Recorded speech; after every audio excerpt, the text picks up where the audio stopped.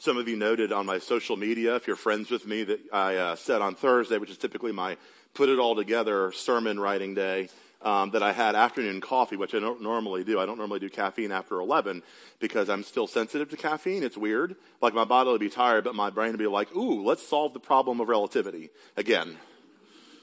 Some of you noted that I said afternoon coffee is amazing. I'm hearing color. Sermon's going to be long. To those of you that are hypoglycemic, I hope you have your emergency snack nearby. To those of you that just get a little hangry because you went light on the breakfast, sorry.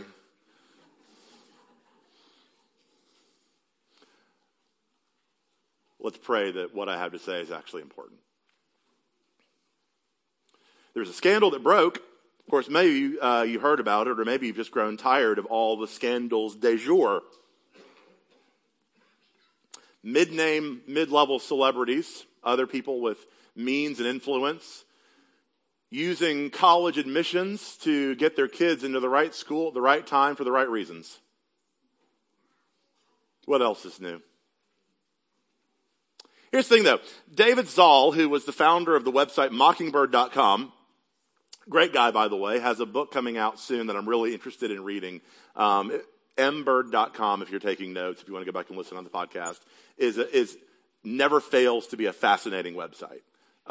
Very thoughtful, well worth your time. He had an article published. It was an op-ed in the religion section of the Washington Post yesterday, and it was too good to pass up this quote, wherein he says this: "A friend once told me, if you're having trouble understanding fanatical behavior, trace the righteousness that's at play, and things will become clear." Okay? This helps explain why someone might commit felonies to circumvent the university's front door. Actions like these reflect a society in which success, not goodness, has become our highest virtue. Maybe that's always been that way. But here's what I want you to hear, and I don't want you to miss this. Whatever the case, security and respect are not the only things at stake here. Identity and worth, even functional salvation, are involved for child and parent alike.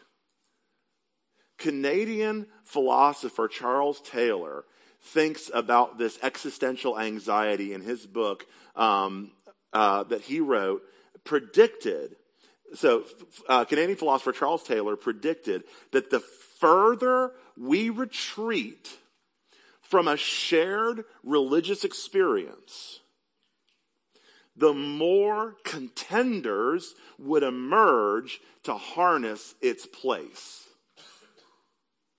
The more we retreat from a shared religious experience, the more contenders would emerge to compete, to vie for its place. Taylor called this the Nova effect, likening it to an explosion of religious pluralism. Perhaps it's time to add parenting to the growing list of replacement religions competing for our attention and currency these days. A list that already includes workism and politics. In a word, it all comes down to identity. We are, as a society, awash, where everyone is trying to be a part of the majority identity. That's why the current beast, the current snake that's eating its own tail, is identity politics. Everyone is trying to get the right look the right political correctness, the right list of must-haves and can't-stands. It's like that great philosophical sage of our modern day, Dr. Seuss. In his incredibly insightful book, The Star-Bellied Sneetches, when all of a sudden a fix-it-up chappie comes to town to put stars on the bellies of the Sneetches that have not. And then when the Sneetches that have not have stars on their bellies, the ones that did have stars on their bellies, all of a sudden they're like, well, we don't want that anymore. And the fix-it-up chappie right there with his machines and his money collecting, well, I've got a machine right here that'll take the stars right off your bellies. And as Seuss does, and in ways that only Seuss can, the Sneetches are running in and out of both machines, stars on and stars off, and stars on and stars off, as fast as they can hand out the money, and the fix-it-up chappie's just collecting it all. Eventually, it's so confused and so muddled, they don't know who had stars and who didn't after all.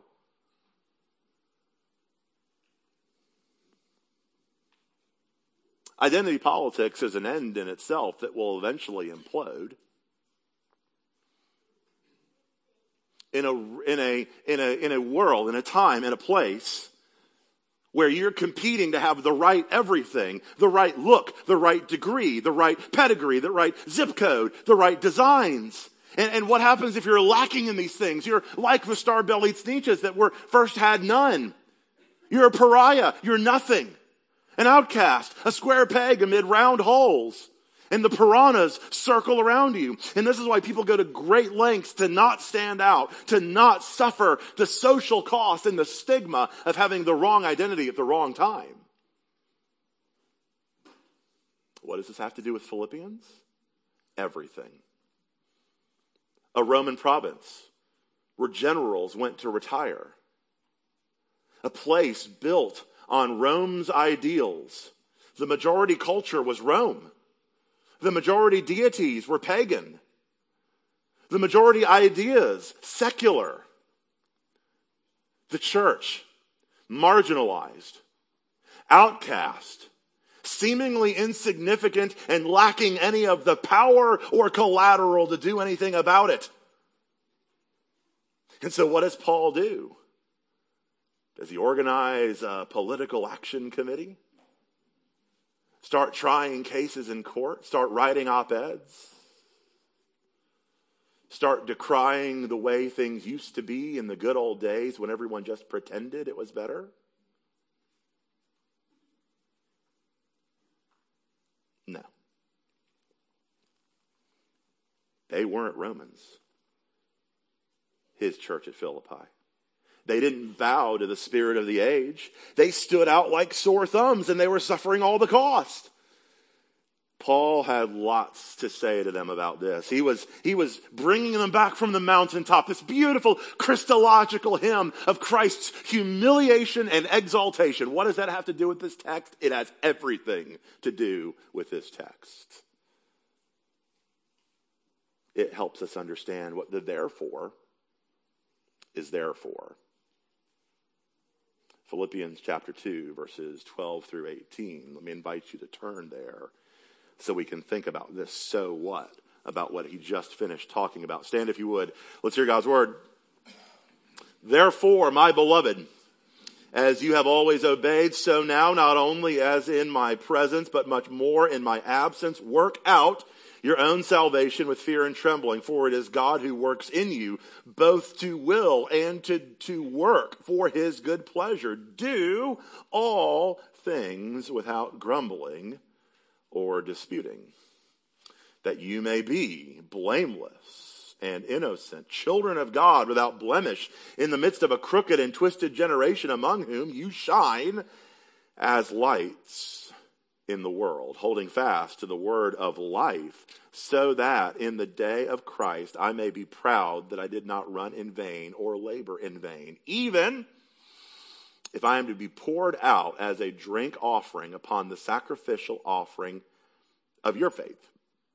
I am glad and rejoice with you all. Likewise, you also should be glad and rejoice with me. The grass withers, the flower fades, but the word of the Lord endures forever. Let's pray. Grant us grace and grant us mercy, O God, to see Jesus in him only. Would you shoot a straight shot with a crooked arrow such as me? For all these things we ask in Jesus' name. Amen. Be seated. 3 things I want you to see. Having the mind of Christ. That was Paul's whole thing. Have therefore the mind of Christ. And then he goes in Philippians 2 and says this is exactly what the mind of Christ was. That Jesus humiliated himself. He humbled himself at every turn, at every point. Jesus was the one humbling himself even to the point of death on a cross. Have therefore the mind of Christ among you. Having that mind, we must now work out our salvation, 3 points, in hopeful obedience, in humble contentment, and in joyful sacrifice. Okay? Here's first one, in hopeful obedience. I have been so profoundly shaped over the last many years by a concept that I've come to learn as the gospel waltz. And in fact, it's been so influential to me that I'm now making everybody that comes through Discover MPC to watch a 25-minute talk on it. Because I think it's that important. Okay? In each component, though each one is important on its own, if you separate them or miss any of the steps, it ceases to become a waltz. What's a waltz? It's a dance, right? 1, 2, 3, 1, 2, 3. It's a 3-step dance, right? If you take one of the steps out, it becomes a 2-step. Who does a 2-step, Texans?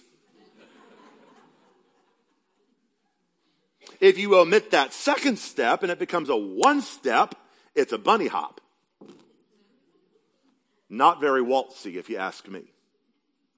So, here's where it's been profoundly important for me to study this, understand this, internalize this. Okay? When most of us think about what the imperatives of Scripture are for, when most of us think about what when the Scriptures say, therefore, do this, here is the predominant Western, Protestant, evangelical answer to that question. Scripture says, do this. I instead do that. I go, ooh, that's not the way Christians are supposed to live. So what do? I resolve in my heart to do better and try harder. This is the steady diet that our kids have grown up on, you and I have grown up on, our parents have grown up on, our forebears in the faith have fought about this idea. Do better, try harder.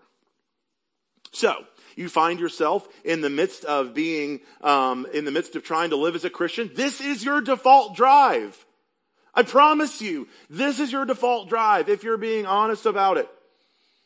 It's what we do. Did you mess up? Do better, try harder. Do you want to change? Fantastic. Do better, try harder. Stop it. Want to stop spending so much money? Stop it. Want to quit being an addict?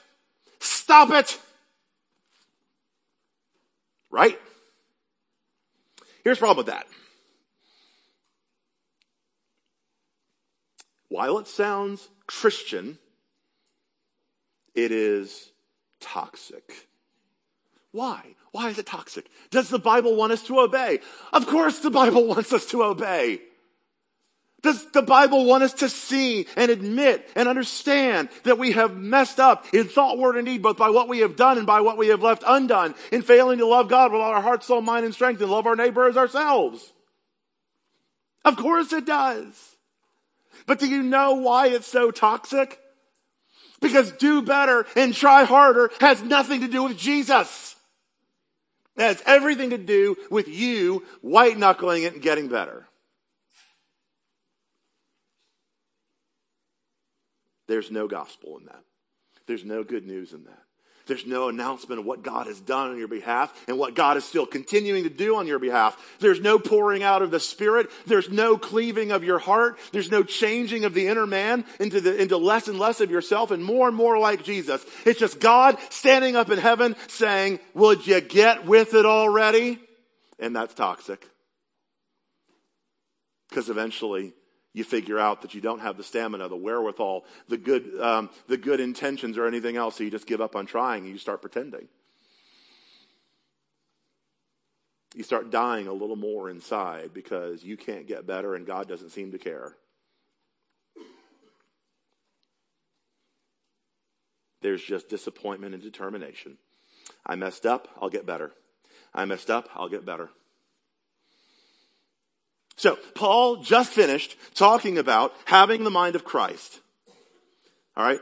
I pushed us in these last, the 2 weeks I spent on the previous passage in Philippians 2 to see that Jesus is not just the exemplar, the excellent example. It's much more than that. Jesus is our enabler. Jesus is the power of God at work in us, not just the example of God that we should try to emulate. We need to repent. We do.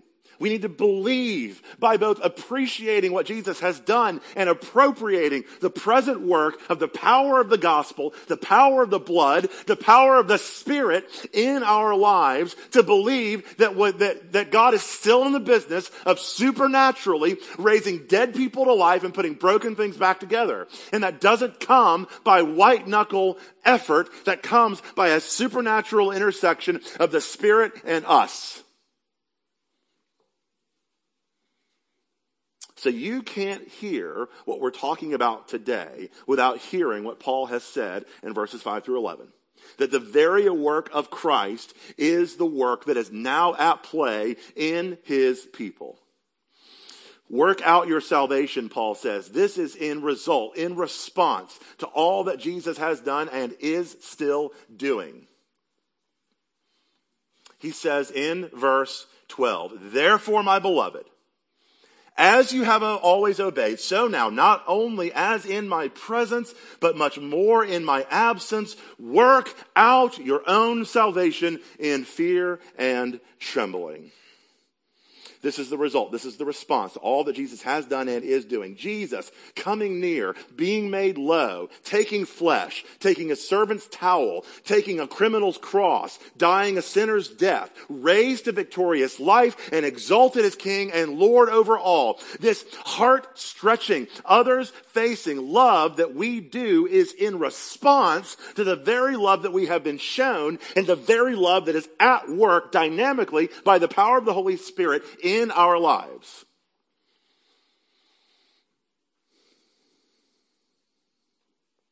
This is not an invitation to be kind. This is not an invitation to be nice or a little more generous. This is a summons to die. Put that on a t-shirt or a coffee mug. Go ahead. I'll wait. It's not an invitation to kindness. It's not an invitation to a genteel world. This is a summons to your own death so that you can have life. Paul's extraordinarily practical. He says, as you have obeyed, not only in my presence, but now much more so in my absence. We all know how easy it is to be a people of the cross when we are being inspired. When we've come back from a conference or a retreat, or when people are watching. It's much more difficult to be a people of the cross when there's no one to impress, when it's just us. But see, here's the thing. Paul's not setting them up for failure here. Paul is so sure of the power of the gospel that's at work in them, the power of the Spirit that has come down, that has been poured out into their hearts, into their lives. He's so sure of that power that's at work in them, that the Spirit has been poured out, that the risen Christ that they are united to is at work in them, that he is able to say that not only does he think they can hang on, but they can actually grow in Paul's absence, much more so than they could grow if he was present there with him. And this is parts 2 and 3 of that waltz. Paul is giving them the divine mystery of these two essential components fight. Work out your salvation with fear and trembling. Work hard. Put to death the things that need to die. It is a summons to die, but also believe, because it is God who is at work in you, both to will and work for his good pleasure. See, this isn't like some of you have been conditioned to believe, where you believe that God does the miraculous saving part where it's grace, and then now you get to work out your salvation, and you better not screw it up. It's all lies. It's all lies. It's soul-crushing, joy-stealing lies to believe that now God is sitting up there with a stopwatch and a clipboard and a score chart, watching your life, watching you fall down, and feeling like he wasted his grace on you. Do you hear me? The supernatural work where God saved you is the same grace wherein God promises not just to save you, but to sustain you. Where God promises to shape you and change you more and more and more into the image of the Son whom he loves. Because he loves you. He set his affection on you. He has bound himself in covenant love to you, saying that he will be your God and we will be his people, and he will neither leave, abandon, or abdicate his throne, because he is committed to us, and there is no one, no thing, nothing in the universe that can subvert him, that can change him, that can overpower him, that can conquer him, for he is the King, he is the Creator, he is the Sovereign, he is the Lord. Because it's God who pursues us, God who provides for us, God who progressively changes us. Now, this also means that we don't sit back and say, come on, God from whom all blessings flow.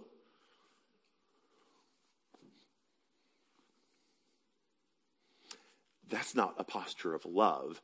That's a posture of an entitled person. Sometimes my filter catches things. That was weird. I also believe that James can edit me on the sermon. I just don't want to put that power to the test.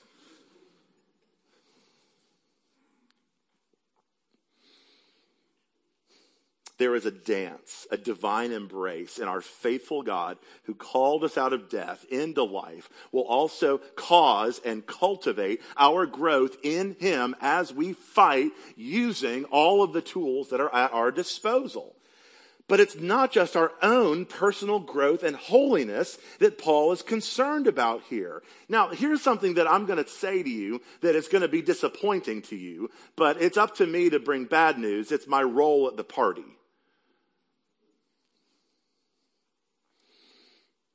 We are far too conditioned to read Scripture in individualistic terms.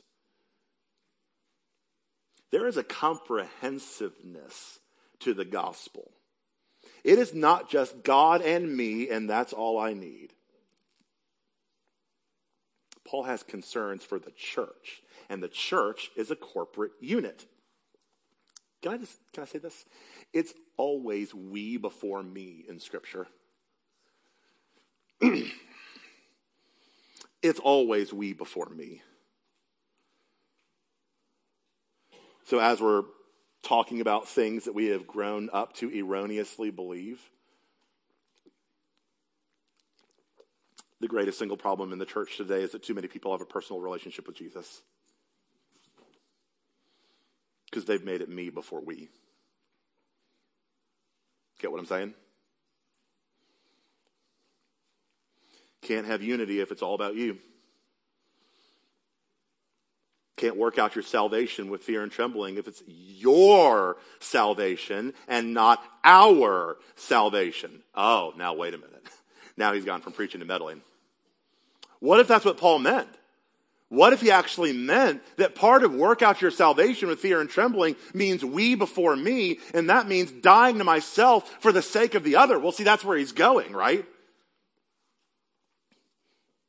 I mean, it is me as well, but let's not be injurious to the text. Let's not try and divide what Scripture what Scripture always intended to see as a cohesive whole. There is both need to work on our corporate salvation and need for us to work on our interpersonal unity with fear and trembling, with the same fortitude, the same grace reliance, the same energy and stamina that we would use to work out our own salvation with fear and trembling.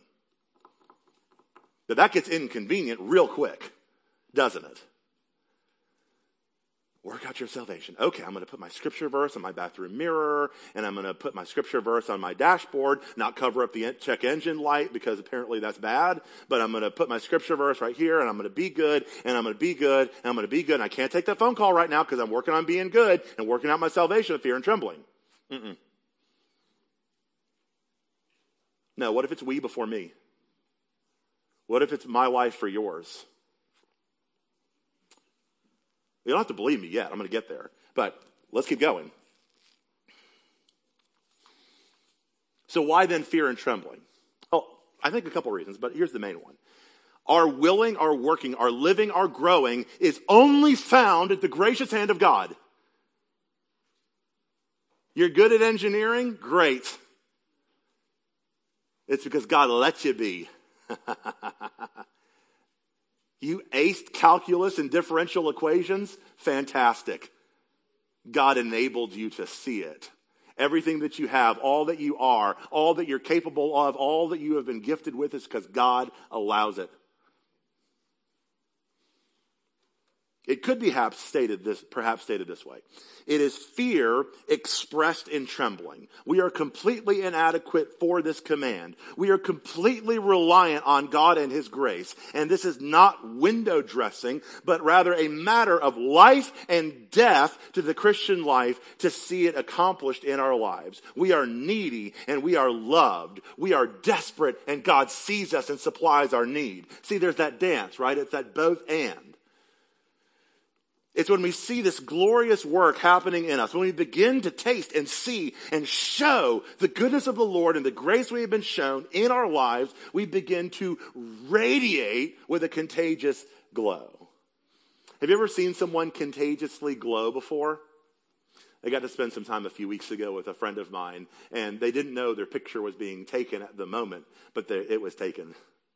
And there was that moment of just the overflowing, effervescent gospel work going on in their heart. And you see a radiant glow about them. Maybe you've experienced that too. It's that work of being able to begin to taste and see and drink more deeply still of the fountain of grace and be changed. The countenance of a life transformed by the grace of Jesus is unmistakable. But this change in them, this change in me, this change in you is not just for our own betterment. It flows out from us into our community for its transformation as well. Second point, humble contentment. Humble contentment, okay? So, there's a fascinating phenomenon that takes place in society. It's that whole identity thing that I talked about earlier. When groups of people align based on what they're against rather than what they're for. Have you encountered that before? All right, so embarrassing story. This is when half the congregation perks up, especially the younger crowd. David's about to say something embarrassing about himself. I have to take notes. All right, so when I was growing up and I was in middle school trying to find my place in the world, no, I can't say that without thinking of the Michael W. Smith song. Now I can't say that without half of you humming it along and you're really mad at me now. At any rate, it's fine. Some of you didn't get it and some of you are going to write me a nasty email later. And it's all right. I decided that I was going to gang up with a friend of mine to bully another friend because this is what victims of bullying do. They turn around and do it to other people. And we created this secret society where we were completely against our other person. It's amazing how toxic that can go when you're aligned by what you're against rather than what you're for. We got caught. We got called out. I got grounded. It was the whole thing.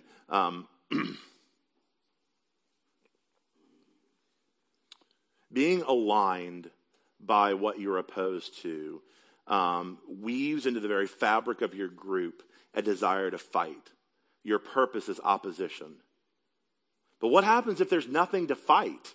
All of a sudden, the bullets start firing at one another. You get trigger happy, right? You get trigger happy and you start tearing at yourself. Friends, can I say this? The church, Big C, has an incredibly abysmal track record at shooting its own wounded. This is abhorrent. I see this so much. I see the backbiting, the side talk, the duplicitous chatter. And it's not just in between our own walls. How often I hear about church, mega church A and its shallow doctrine and trendy church B and their shallow worship. This snide, arrogant self-assuredness that thinks if only they'd get their act together and be more doctrinally precise or liturgically reverent, but not too reverent, not like those smells and bells churches. Grumble, dispute, isolation, contempt. We all do it. We all have our other that we grumble against. We all have our other that we dispute. Maybe they're here. Maybe they're outside of here. Maybe they're online. Maybe through gossip. Maybe in sanctimonious, well, at least I'm better than dribble. How does Paul say that the church ought to carry itself? What marching orders does Paul give the church? Go ahead. Take a look. Do all things without grumbling, fine, or what? Disputing. But we have to stand for the truth or else error. Stop it. Just like righteous anger is not your catch-all for every temper tantrum you have, your indignation that someone parsed theological concept where good people can disagree as A rather than B is not standing for truth. It's you being pugnacious.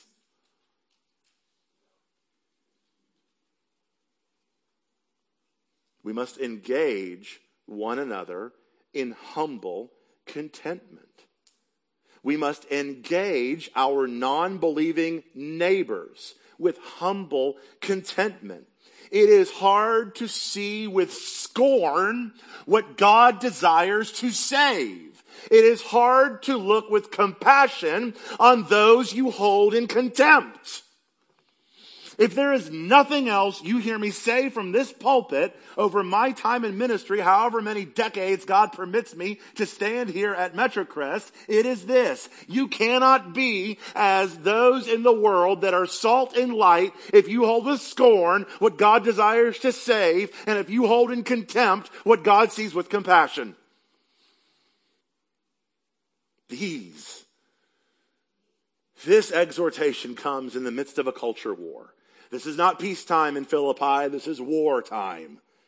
This is the summons that Paul gives the church. This is their call to action. These are the marching orders. This is the battle cry. But look at how Paul does it. Choosing his words so surgically, so carefully. Look at verses 14 and 15 with me. Do all things without grumbling or disputing, that you may be. Now this is where you got to pay attention. You got to track with me here. That you may be blameless and innocent, children of God without blemish in the midst of a crooked and twisted generation, among whom you shine as lights in the world. We're going to go really fast. Hold on.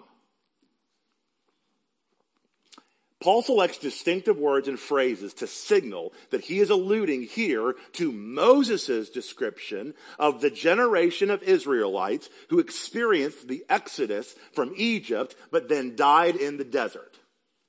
Okay? The wilderness generation in Exodus 15 verse 24 and in Exodus 16 verse 2 were described as this. They were a people who grumbled against Moses. But keep going. And against the Lord himself in chapter 16 verses 7 through 8.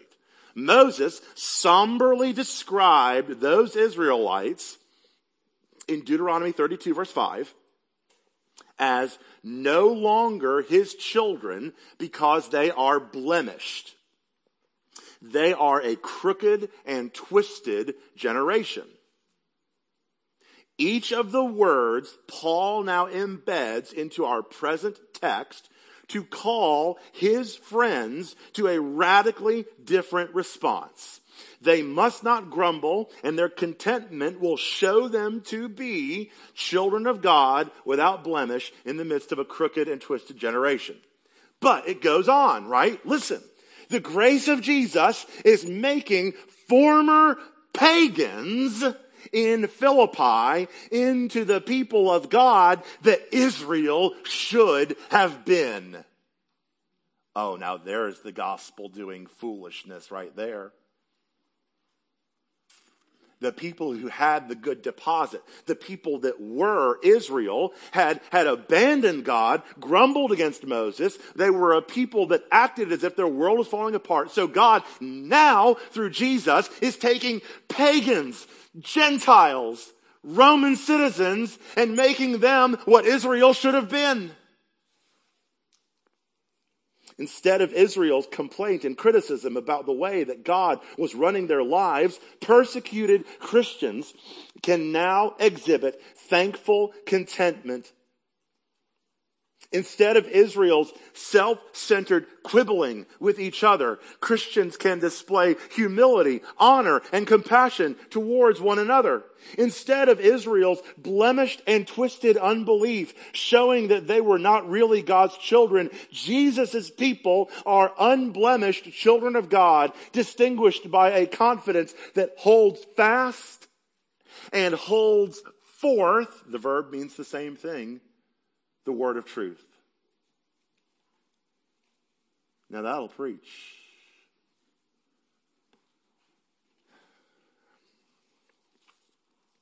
Unless, of course, you're offended that God's the one that takes wretched sinners like prostitutes and tax collectors and pagan Gentiles and uses them to be what the religious majority should have been.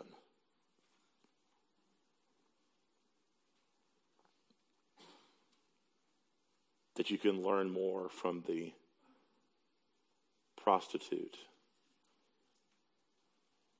than the professor. So what does this life in Christ produce? What does it create? Paul says, end of verse 15, that we would shine as lights in the world. So whenever I'm flying back into Dallas, if I'm taking an evening flight back in, I can always tell when I've gotten out of like Kansas or Oklahoma and I'm getting back into the metro area because all of a sudden like all the light pollution just kind of fills the atmosphere. When we lived in Georgia, we lived off of a country road that should the power ever be out, to the few lights that were there, it would be completely dark. Any light on the road would be visible because it was so rare. So Paul is saying for us that because of who Jesus has made us to be and the way that he is working in us, that we would be just as perceptible, just as noticeable, just as obvious. That selflessness, humility, and others serving, others seeking, Christ honoring, God exalting, spirit filled people would be our light shining forth. It would not be our bumper stickers, our t-shirts, our social media campaigns, our private clubs, our insider language. Remember when I preached through the Gospel of Mark and we talked about some of the miracles of Jesus in the Gospel of Mark? And I said the best way that you can understand miracles is not abnormal things breaking into a normal world, but miracles were normal things breaking into an abnormal world. You remember this? All right. What Paul's saying here, likewise, is that the people of God are not the abnormal ones We are the normal ones. We are the ones that are exhibiting, wait for it, we're exhibiting the way things really ought to be. How much of a call-out culture do you think there's going to be in heaven? Go ahead, I'll wait.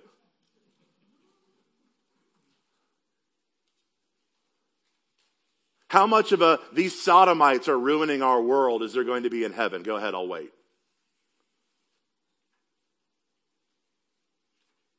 How many people are going to put on team jerseys and be vilified by who they vote for in heaven? Go ahead, I'll wait. See where I'm going? If Christians are the ones that now, as light in the world, they're not shining light into darkness, they're opening a window to the way things really ought to be, what type of world, therefore, is Paul saying the Christian is going to help create? Go ahead, I'll wait.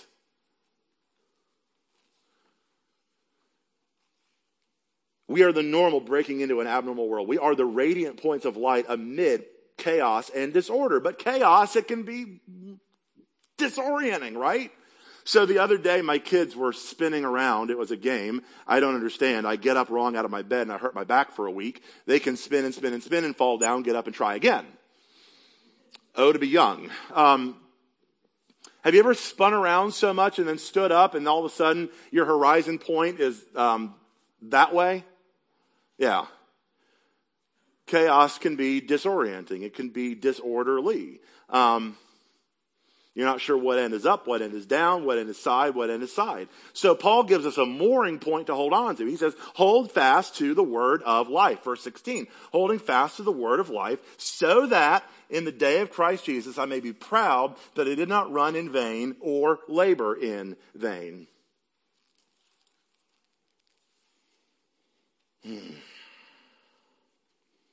As I said in the beginning, quoting from Charles Taylor, in the absence of one truth, there will be all sorts of truths competing and vying for top spot. Just as in Philippi, there were admirable cultural achievements happening all around them. There were political and military organization, transportation and communication infrastructure, architectural wonders, and more. But amid all of that, there were atrocities as well. The beauty of Rome was built on its brutality. You understand that? The beauty of Rome was built on its brutality.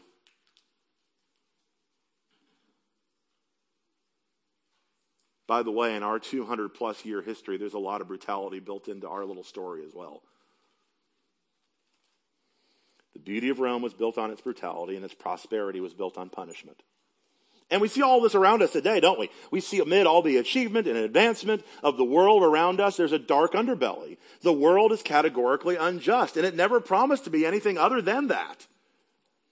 Holding fast, then, to the word of truth offers us comfort that this is not some unexpected twist or turn of event, but is instead well within the expected promise and plan of God. And when I say plan of God, by the way, I need you to understand that what that doesn't mean is God sitting back indifferent to the pain, the injustice, the grief, the sorrow, the lament of what sin has wrought on this world.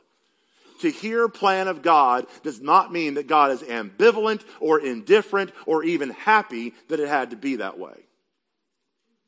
It means that God will make every sad thing untrue. And we trust him because he's good and he does what is good. Okay? It leads us to verses 17 and 18. Like I said, pack a snack. It's okay. We're almost done. Deep breath. Breathe in and out. Good. Finally, joyful sacrifice. Got to do a little bit more Old Testament work for this to make sense here for you. Paul transitions back now from what's going on with the church to what's going on with him. Okay? Having just told them about being shining lights, he once again raises the possibility that his execution may be imminent. Okay? He raises the possibility that his execution may be imminent. Even if I am to be poured out as a drink offering upon the sacrificial offering of your faith, I'm glad and rejoice with you all. Okay. What does that mean? Even if I'm to die. But what does that mean, though? What is this thing that he's leading them back to? Well, he's He's not trying to be the downer at the party. So let's go back from many, many, many, many weeks ago. You've slept a night or two since then, and that's cool. I understand. I don't hang on my every word either. Go back to what it means to have joy. All right, here's the definition that I posed to you. It's a little clunky, but I still stand by it. Joy is an understanding of existence that encompasses both elation and depression, that can accept with submission events which bring delight or dismay, because joy allows one to see beyond any particular event to the sovereign Lord who stands above all events and ultimately has control over them all. So Paul's leading them back once again to the theme of joy, but he's doing so as in joy from the depths, even his own death, whether it occurs, whenever it occurs, will be a type of suffering entailed by what it means to be normal in an abnormal world. So Paul says, whatever manner he dies, in whatever way, violently or not, he sees this as an opportunity to enhance the service that other believers offer up to the Lord as they hold fast to the word of truth. How do I get there? In the Old Testament, in the daily burnt offerings that would be offered in either the tabernacle or the temple, the morning and evening offerings, when the lamb is prepared for slaughter, there would also be a drink offering that would be poured out upon the lamb's carcass before it is incinerated to make the offering more fragrant. For those of you who are barbecue enthusiasts, this is a brine.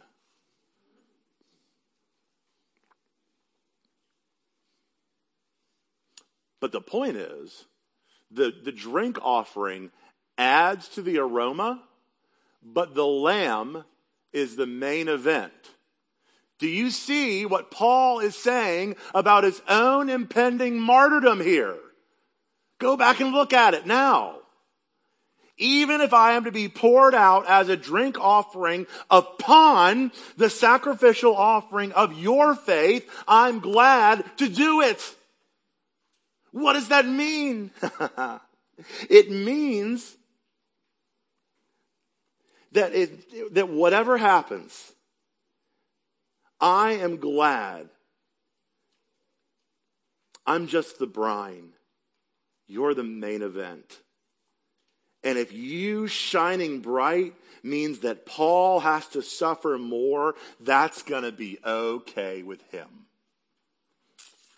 Beloved, that we by the Spirit could get to the point that it would be said of us, an others-focused, Christ-saturated love that says, hey, if your shining leads to my suffering for the glory of Jesus and the expanse of the kingdom, let's do it.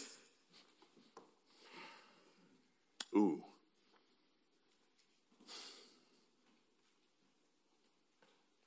Because it just brings more radiant glory to Jesus. Like I said at the beginning, Paul's linkage of this passage to the one preceding it is because everything said here hinges on everything that was said there. Maybe it isn't college admissions that is your functional righteousness, but something else is. Maybe it's your parenting, your marriage, your romance, fitness, food, technology, politics. The list goes on, the list goes on. The sad thing is that all of these things can take on the trappings of religion, complete with much of the ritual, but none of the mercy. None of the mercy. They exact more and more and more and more out of you and offer no mercy in return.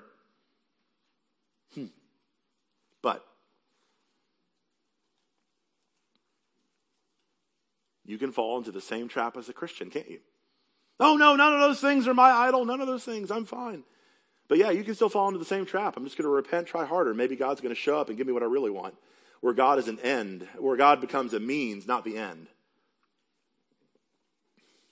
All the ritual, none of the mercy. You can't say, I'll suffer so you can shine. because you're trying to game Christianity to get something else as your ultimate thing.